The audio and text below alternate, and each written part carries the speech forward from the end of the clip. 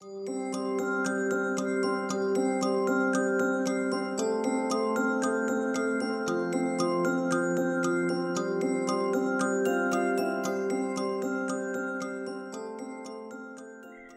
to 100 Centuries, the History Conversations podcast. I'm Connie B. Dowell. And I'm Stephen B. Dowell. And today we are talking about two graphic novels, although truly they're nonfiction. There's not a great term for graphic nonfiction. Doesn't seem to cover what we're trying to say here. Right. But primarily visual media. Each of them about a pair of historical scientists. Yes. The one I'll be talking about today is The Thrilling Adventures of Lovelace and Babbage. Okay. Subtitled The Mostly True Story of the First Computer. This was done by artist and writer Sidney Padua from the United Kingdom. It's a fantastic novel, in this case about the scientist Ada Lovelace, also known as full name Ada Augusta King, 3rd Countess of Lovelace, and Charles Babbage, who is an engineer and math whiz. And it basically goes through the story of Babbage's analytical engine, okay, which was an early version of a computer.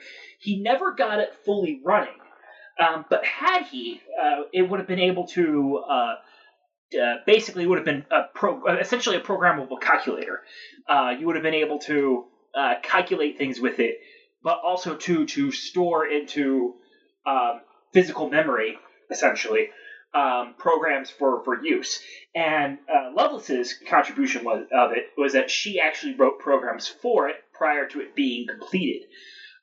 She wrote a mathematical, well, she wrote notes to a mathematical article that Babbage had published in the appendix, and in the appendix she added to it her own program for the machine. And the program itself, which was to calculate something called Bernoulli numbers, don't worry, you don't need to know what those are, essentially would have worked had the computer actually ever been built. Okay, and for those unfamiliar with the story, can you place us in time? Sure. So Lovelace and Babbage's main body of work was during the 1830s and 1840s. Okay. Lovelace died in the late 1840s from, it was probably bladder cancer. And Babbage Babbage lived for a few decades after that, but his work on the analytical engine was never able to be completed because he just simply couldn't get funding for it. While he was kind of an eccentric genius and way ahead of his time, he was very difficult to work with. And so he didn't do a very good job of getting investors on board to support his work. But yes, the unbeknownst to a lot of people, these folks were working on what essentially was a computer about a good 100 years before we got decent computers of this type actually running. Theirs was working with basically steam or mechanical cranks as opposed to the electricity of a modern day computer, but the principles behind its work were the same. So what the graphic novel actually does is it's not entirely nonfiction. What it actually does is it's more of an alternate history. At the very beginning of the novel, it goes through the history of Lovelace and Babbage, and talks about their lives, kind of does a biographical thing about them. It talks about what they were working on, kind of their contributions. But then, releases the sad truth that Lovelace dies young, and Babbage never is able to get funding to complete his work. And so what it does then is it kind of says, well, what happens? It does a what if. They do a alternative history, so to speak. And it opens up with this kind of humorous little comic about some guy from the future saying, he went back in time, discovered this, and decided to, help him out. Much to the chagrin of some time police that they throw in there, just for narrative's sake. But then it opens up with various stories about Babbage and Lovelace using the analytical engine that they create to essentially solve big problems. And it throws in some other characters in there, like Queen Victoria is in it. The Duke of Wellington is a big character in it because he's sort of the person who has the most interest in what their work is. But it also introduces other historical figures and things like that, in kind of a very humorous way. The nice thing about the book, though, is that while the stories are fictional, the author, Padua, adds in a lot of the historical background of what they were doing. So every story has included with it tons of historical facts, letters, tidbits of history, kind of explaining what the world of Victorian England was like at the time, and sort of why Lovelace and Babbage would be using their computer to do these sorts of things that they were doing. So you get an entertaining story while at the same time learning a lot about these individuals and about the history of the time. Things like, how Karl Marx plays into it. Snippets from Queen Victoria's journal. Things like you get introduced to Isambard Brunel, who was an engineer, and how the railway system was working in London. Things of that nature. You get to meet Marion Evans, who is an author, and plays into it. But you get introduced to all these different historical characters and see how their work affects, or how their work would have been affected by the analytical engine. In addition, they really does a great job of capturing the characters of Lovelace and Babbage. They make Babbage out to be a hopeful but curmudgeonly individual. So he's a very much the futurist that he was. But at the same time, again, difficult to work with and prone to just, going off, not the deep end, but just being angered over the slightest little thing. And they make Lovelace out to be the hard-smoking, hard-drinking, genius that she was. Ada Lovelace is probably one of the more interesting historical figures out there, and one that I could probably do an entire podcast about later. Yeah, and perhaps we should later. Sure. Yes. In fact, if I have a question I sometimes pose people when trying to break the ice, is if you could meet, have dinner with, or spend time with any historical figure, who would it be and why? I would definitely choose Ada Lovelace. Yeah, she sounds, from her biography, she sounds like she would have been a blast to hang out with. Yes. Maybe not the best person to be, your close family member or friend, but... Mm-hmm. Well, friend, maybe. Yeah, maybe your friend, yeah. But definitely was a headache to her family. Although, you can also argue that she was just, again, a person who was way ahead of her time. I mean, when you think about it, she was, she's credited with writing the first computer program. Yeah. So while the analytical engine was never completed, Ada wrote a program for it that follows all the modern principles of programming. Its logic is sound. If you take this program and put it into a computer, it runs just fine. Now, obviously, you have to adapt it to modern computer languages and things like that. But people have actually taken the algorithms she wrote down, used them, and wrote a program with them that does exactly what she claims to do. Okay. The other thing about Lovelace, and why it's appropriate to call her the first computer programmer, is that she could see what the purpose of an analytical engine could be used for. That is, she thought you could do more with computers than just compute numbers. Babbage was making this thing up so he could compute numbers.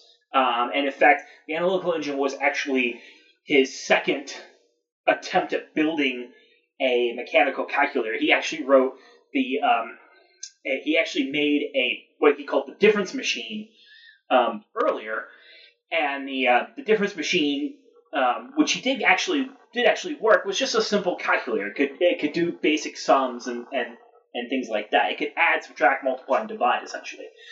And the analytical engine was to do a lot more. So he was more interested in just computing numbers and equations and things like that. Lovelace, she recognized right off the bat that this thing that given enough time, given enough effort and given enough know-how with these things, you could program them to do interesting things. For example, she first saw the computers doing things like reproducing the symphonies, note for note perfectly. She could see them being used to help writers edit their works. And these things are captured in the graphic novel. These sorts of thinking ahead things to use as that nature. So it is definitely an enjoyable read. I won't go into any of the stories individually, but I will say if you like history, you would find this book to be fantastic. Again, it goes through, it has fun stories that are fictional, but everything in the story is backed up by actual historical facts. Cool. Well, sounds like a fascinating book. Now, my book is a bit shorter and also entirely nonfiction. And it is called Radioactive, A Tale of Love and Fallout by Lauren Redness. And the pair of scientists that this book focuses on is also a romantic pair, Pierre and Marie Curie. And to place us in time, we are talking the late 19th and early 20th century. So Marie and Pierre Curie probably don't need much of an introduction for most people. But in case you don't know, their major accomplishments include the discovery of iridium and polonium, the theory of radioactivity, basically all of modern science in radioactivity and the development of nuclear power and nuclear weapons and nuclear technology is descended from their work. Yep. In fact, to this day, Marie Curie's lab is still very radioactive to the point where they don't really like people going in. Oh yes, they don't really like you. You can't touch her notebooks, and you really don't want to. Right. They're still setting off Geiger counters. They're still really, really dangerous because they did some dangerous stuff. In fact, we have hanging in our living room a very interesting poster. Yep. Not by the artist who did this book, not by Lauren Redness, but by a different artist, Kate Beaton, who does the comic Park of Vagrant, whom I referred to before and will again on this podcast. And the poster is of Marie and Pierre Curie, like holding test tubes while in an embrace, and it says, "Is it love or toxic radiation?" Maybe it's both, but who cares? And that really sums up their relationship. They were as much. I mean, their marriage was tied up in their work, and they really worked as one. And it was very much romance and radiation. It really was. And they did it quite literally. They did experiments on themselves. They held things to their skin, and they were very happy and delighted when it burned them, and made recordings and all kinds of things that you really shouldn't do. So if you're doing new experimental science, maybe don't hold it on your own skin. But the book itself, Radioactive, A Tale of Love and Fallout, is, as I said, completely nonfiction. So it's basically a history of the two of them, their relationship. It also goes a little bit beyond their lifetimes into one of their daughters and her husband,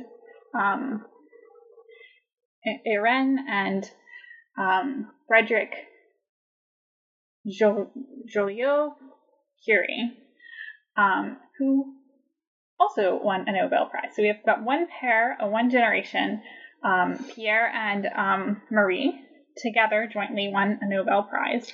And Marie won one by herself later. And later, Marie, after Pierre's death, Marie won a Nobel Prize by herself in chemistry. And then after Marie died, her son-in-law and her daughter won a Nobel Prize for their work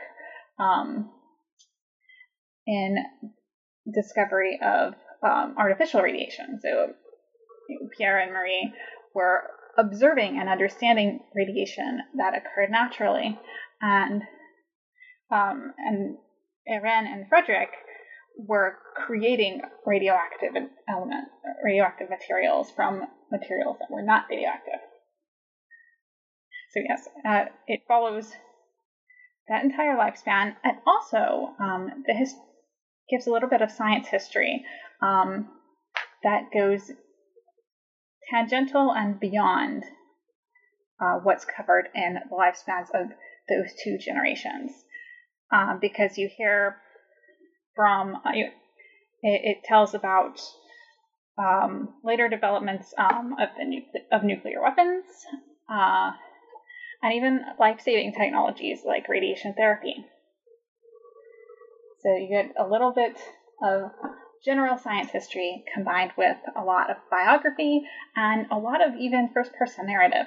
There's a lot of excerpts of letters, of diaries, and even photographs and interviews done that were included in this book.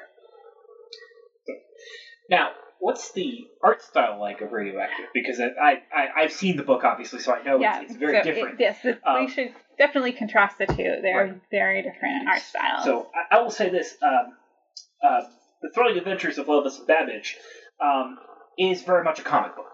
You open it up, it's got panels. It's like any sort of graphic novel you would pick up. It'd be like if you went out and picked up like a Batman comic or something like that. The layout is similar to that, where you have panels with the action in the panels and writing and stuff like that, and then sometimes you'll have panels that do a full page spread or things like that. But in general, it's very much a comic book. Radioactive? Not so much. Radioactive, I would even hesitate to call it a graphic novel because the style is so different. There's only most of the work is done in cyanotype prints, which produce these really haunting images that seem to almost glow. In the words of the author, like radium itself, which is why that style was chosen. And the images themselves, they're not cartoon style. There's no panels.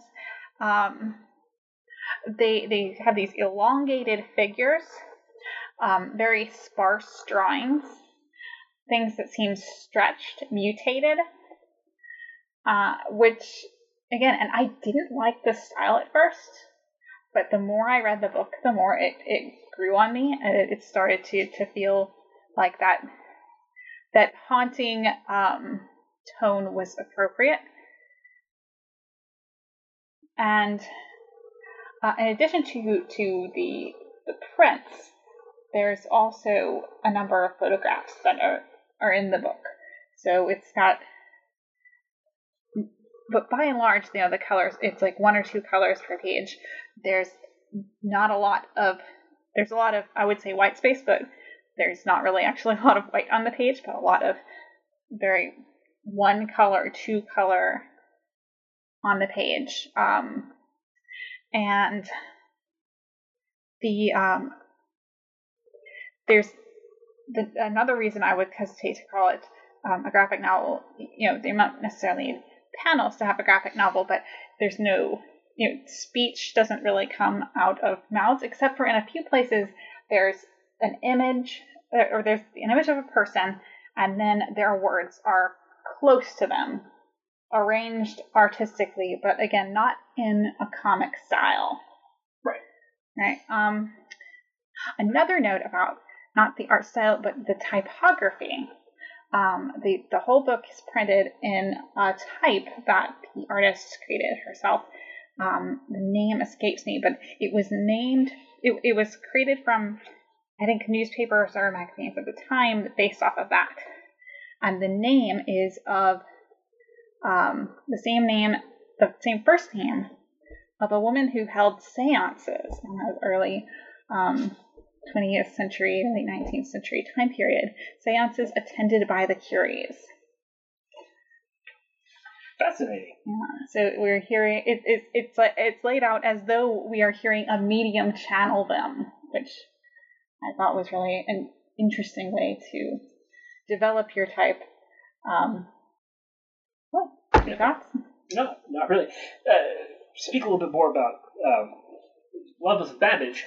Again, it is very much like a comic book, but it is interspersed, between chapters and things like that with lots of historical evidence and things of that nature. So you will see things like at the end of a chapter, you'll see a reprinting of a letter, or you'll see images of contemporary images of newspapers and things like that. So it's kind of all that's interspersed, between the novel. As for its general artistic style, steampunk comes to mind. Steampunk, comes to mind. And it sort of very much draws along that sort of genre of art and literature, and I'm not sure what else you would describe steampunk as, movement, a cultural movement. Because again, the whole idea behind it is very much they're talking about a computer, but during Victorian times. Well, excellent. Both of these are really interesting and fascinating books. To kind of wrap up the discussion, do we want to do any kind of critical analysis? What you thought was done well, what you thought was maybe not the best part of the book? I will do a little critical analysis. What I think was done excellently well again with this book is the fact that they're interspersing between chapters the actual historical evidence, and every page has footnotes about essentially about what they're going over. A few things I would have done a little differently is the visual depiction they have of Ada throughout this book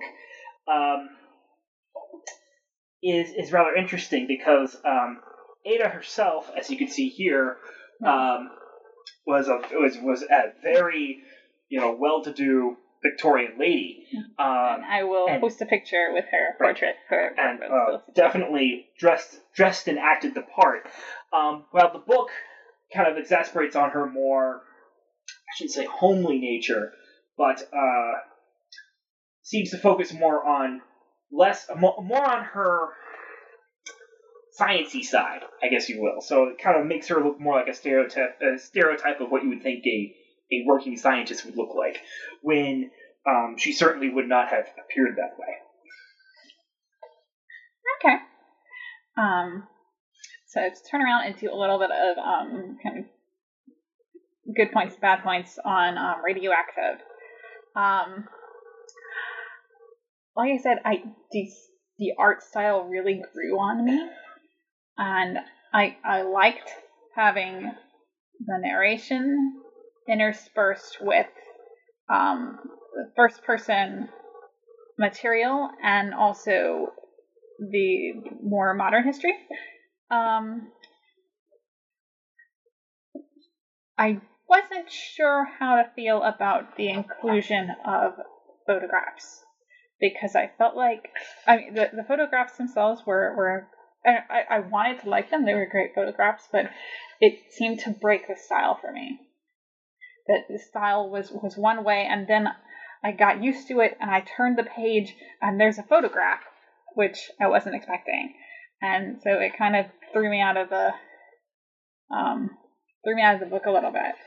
That if you have illustration, and then suddenly a photograph, it didn't feel cohesive.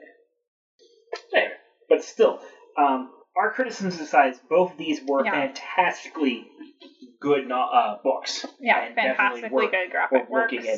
And in a way, we're sort of nitpicking. Yeah, we're totally searching for the negative points here. For negative things to come out here. And I enjoyed the novel I read very thoroughly.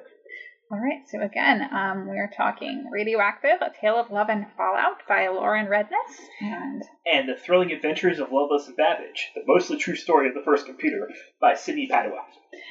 And we will have pictures of these people, hopefully, what we can find in public domain, on the website and the show notes. And so I guess that is really about all we can say without ruining the books for you. Yes. So until next time. This is 100 Centuries signing off. Bye-bye.